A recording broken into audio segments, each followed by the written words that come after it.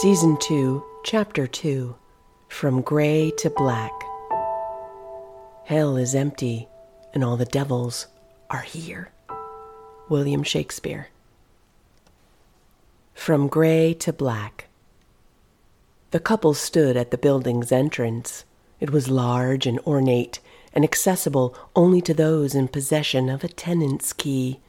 Tonight, however, the key wasn't working. High heels, silk scarves, a thin blazer. This is how you dress when you can go from nightclub to Uber, when money can buy a bubble. But now the pair was shivering as the polar air wrapped around them, easily permeating their high-priced and useless evening wear. "We're just gonna talk, right?" the woman teased, leaning into the man with a giggle. "Absolutely," he oozed back, stoned and unsteady. In that moment, he couldn't remember the woman's name. She had come on to him so aggressively that he had forgotten to ask or care. Now they really needed to get inside. She tossed her long hair back over her shoulders and gripped the lobby key, trying with more effort, never noticing that the keyhole had been jammed with something. "Maybe it's frozen?" she offered, before blowing on the key suggestively. "To help thaw it out," she added, and winked. The man cupped his hands for warmth. In a few minutes they would be inside and very warm. He was giddy. The shadow was there too, stock still, watching as each anticipated move unfolded. The comings and goings of this upscale cluster of high-rise apartment buildings had been fascinating to him. He liked her new location, and he liked this city, but this was the moment he had come for. "Well, hello there." The man and woman turned in unison to see the silhouette of a man. He was tall and thin, and he stood just beyond the glow of the ornate brass lanterns that flanked the entranceway. Just then, another gust of wind ricocheted around inside the vestibule, biting at their hands and sockless feet. The shadow watched as they winced. And then, "Get lost, jerk!" the woman barked, unintimidated. In her world, there was always someone begging or lurking. She was annoyed. "And move away from the building before I call security." She looked silly now, underdressed for the weather and ignorant of the mortal danger that she was in. And then, as if doubling down on it all, she added, "And get a life," before rolling her eyes in disgust. She turned away, eager to try the key again. All at once, there was a strange pressure in her ears as a whisper floated up and around her. "Ah, but I bring greetings from Daddy." She pursed her lips and leaned forward, straining to see into the darkness. "My father? Ha!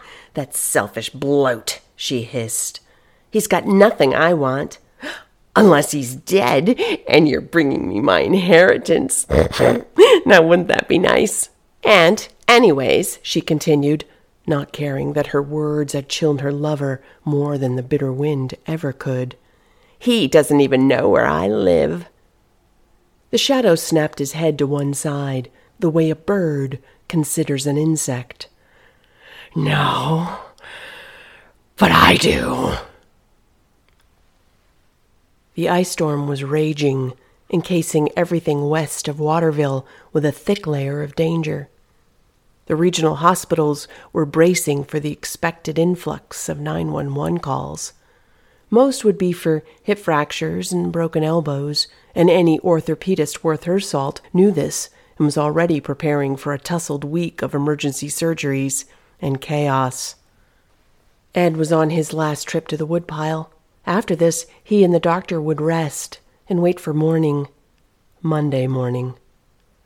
The wood was stacked less than 100 feet away from the side entrance of the house, just on the other side of the driveway. In the short time between his earlier trips, the layered ice had become as thick as granite. Walking safely seemed impossible. Ed lowered his center of gravity and began a cautious shuffle over the asphalt toward his target. The storm was dropping buckets of BBs. Beyond the deafening sound of static, he could make out the popping and crashing of limbs as they succumbed to the weight of the ice, shattering over roads and roofs like panes of glass. Power lines were straining against the inevitable. He was glad that Amelia was safe inside. "I'll take this over Boston traffic any day," he told himself in a tone of faked cheerfulness. He was exhausted and worried, but he couldn't afford to choke. He had people counting on him, and he needed to stay positive. But thinking of Boston reminded him of Samantha. He was sure that she had left the city after school and moved out west, and then a mutual friend had seen her shopping in the North End. Ed was elated. His daughter was back home. Maybe she had come back to reconcile. It didn't take long for optimism to learn its lesson. Months passed with no word, the renewed grief of her estrangement nearly drowning him again. "Why won't you talk to me?" he remembered pleading when she finally answered his text.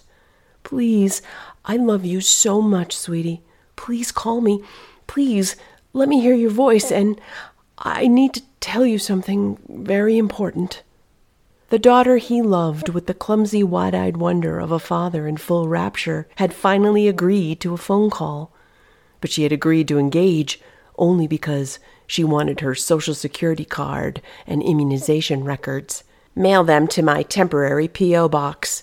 My whereabouts are not for you to know," she had informed him coldly.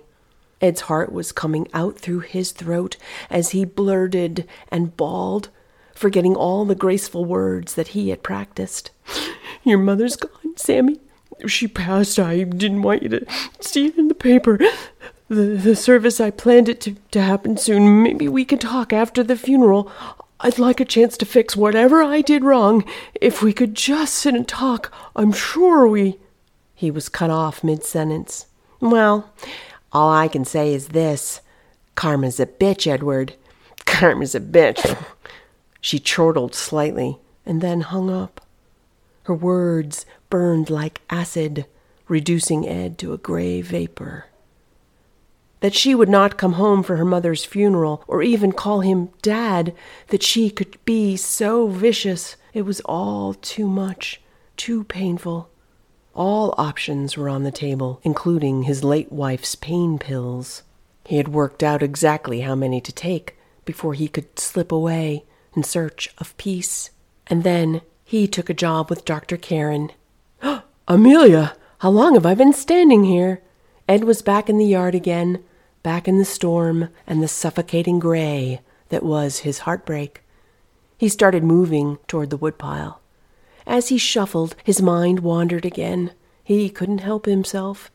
"Sammy will be 34 this June," he thought, finally making it across the yard. With each lifted log, he fantasized about a joyful reunion they might have after seeing each other on the street. "Hi, Dad. I've missed you so much. It's been so long." All would be forgiven, and he would embrace his daughter again. And then, "Karma's a bitch, Edward. Karma's a bitch." He had hoped that the years would lessen the intensity of her words, lessen their ability to squeeze and cut. But staying busy is a limited tool, a poor match for the incomprehensible pain of a child's rejection. "I have nothing to live for. Nobody would even miss me. Maybe I can be the one to do it tomorrow." And then, making sure that he couldn't be seen from the house, he wept. When Ed had collected enough wood, he placed the canvas tote down in front of him, and he slammed the tips of his boots into the ice. These tiny indentations gave him what he needed to push off and slide while shoving the heavy tote forward in front of him. Over and over again, he chipped through the ice and pushed the tote forward. Just a few more steps, almost there. Then, a feeling. His skin sizzled with electric fear. He dared not make any sudden moves. Carefully, and with great dread, he turned his head and looked back over his shoulder. "I know you're there," Ed stated flatly, his voice barely audible over the constant sluice of freezing rain. He leaned his shins against the logs and slowly stood upright while turning 180 degrees. As he turned, he removed his right glove and guided his hand into the pocket of his parka. His fingers found the safety cap of the loaded syringe that he had placed there before leaving the house. He continued speaking. "I thought you might turn up here, but this is as far as you go. You will never get past me again. Never." There was no one in the yard, and yet Ed could feel Abram's presence in the atmosphere, just as he had on that fateful day in the office. The cap was off the syringe now, and Ed had tightened his fist around it. "Well, hello there." The whisper sounded as though it had been spliced and then reassembled haphazardly, syllables arriving at different times from different locations. Ed never flinched. His right hand carefully emerged from his coat pocket, gripping the 20-milliliter syringe of Diprivan like a dagger. "Just what you asked for, Abram. Now come and get it," Ed thought to himself. "You'll see me soon enough, Eddie, but I do have something exciting to share." The bodiless voice recoiled and sprung forward as it whirled around him. Was it reading his thoughts? "I know all about you, Abram, and I have no interest in anything you have to say." Ed was resolute. Dripping with sick insinuation, the whisper laughed and rushed forward. "I was with Sammy last night. Beautiful girl. She never asked about you, though." The shadow knew his words would wound Ed, and he smiled. Ed struggled to catch his breath as memories flashed before him. Her smallness, her innocence, her little voice singing loudly from the back seat of the car, the way she slept in her mother's arms, safe and loved. Hearing Abram speak his daughter's name felt intrusive and perverse. Ed, oblivious to the truckload of fresh grief that was waiting for him, was done talking to Abram White. "Don't you dare say my daughter's name, you low-life piece of scum," he seethed, and spun around, sure that Abram would be within striking distance. Nothing. The shadow was gone. And in those few seconds, Ed had become weightless. His sudden maneuver had pushed his feet out from under him, and he was falling now, the syringe of Diprivan aimed right at his thigh. Inside, Dr. Karen was frantic. Forgetting that the sheriff was giving a press briefing, she called his cell phone, and when he didn't pick up, she left a message. "Nathan, it's me. Ed is outside somewhere, and I'm going out to get him. If anything happens, just know that, well, I want you to know that I'm grateful for our friendship, and Harper was too. Goodbye, Nathan." The sky had let go its gray veil. Night was coming. The doctor hurriedly grabbed her coat and boots, taking the extra few seconds to put on her ice cleats. She stuffed her pockets with her cell phone, 2 preloaded syringes of the precious Diprivan, and a flashlight. Then she exhaled slowly 1 time before opening the side entrance door. Amelia was barely off the stoop when she saw him there, not more than 10 feet away on her left. Ed was sprawled out on the ice, facing upward toward the sky. The collar of Ed's parka had shielded his face from the storm, but he was pale and hypothermic. While the doctor palpated his body for injuries, her left hand found the large syringe that hung from his right leg. The needle had pierced his corduroy pants and entered his skin, but there was still plenty of liquid within the syringe. Ed had only received a small dose, about what is administered for most quick outpatient procedures. If she could get him inside and warm, he'd be up and about in no time. Dr. Karen grabbed the back of his collar with both hands and then dug her cleats into the ice. She heaved and pulled Ed D'Angelo back toward the house, toward safety and kindness, toward living. Abram felt lethargic, weighted down. He had taken what he wanted, but still it wasn't enough. What had once sustained him for days, weeks even, now hardly lasted a day. Things were changing. The thirst was unquenchable, ever more demanding, ruthless. It felt good to be back in the barn. Dried blood and vomitus were everywhere, and he was covering himself in it, rolling onto the stained stench like a dog. It smelled so good. And then there were her remains, her gruesome decay adding to the richness of it all. For weeks she had been his muse. He had ignored his father's warnings, of course, and spent time in the farmhouse, enjoying the warmth of the wood stove and watching her. And when she finally slept, Abram was there. Her madness had made everything so easy.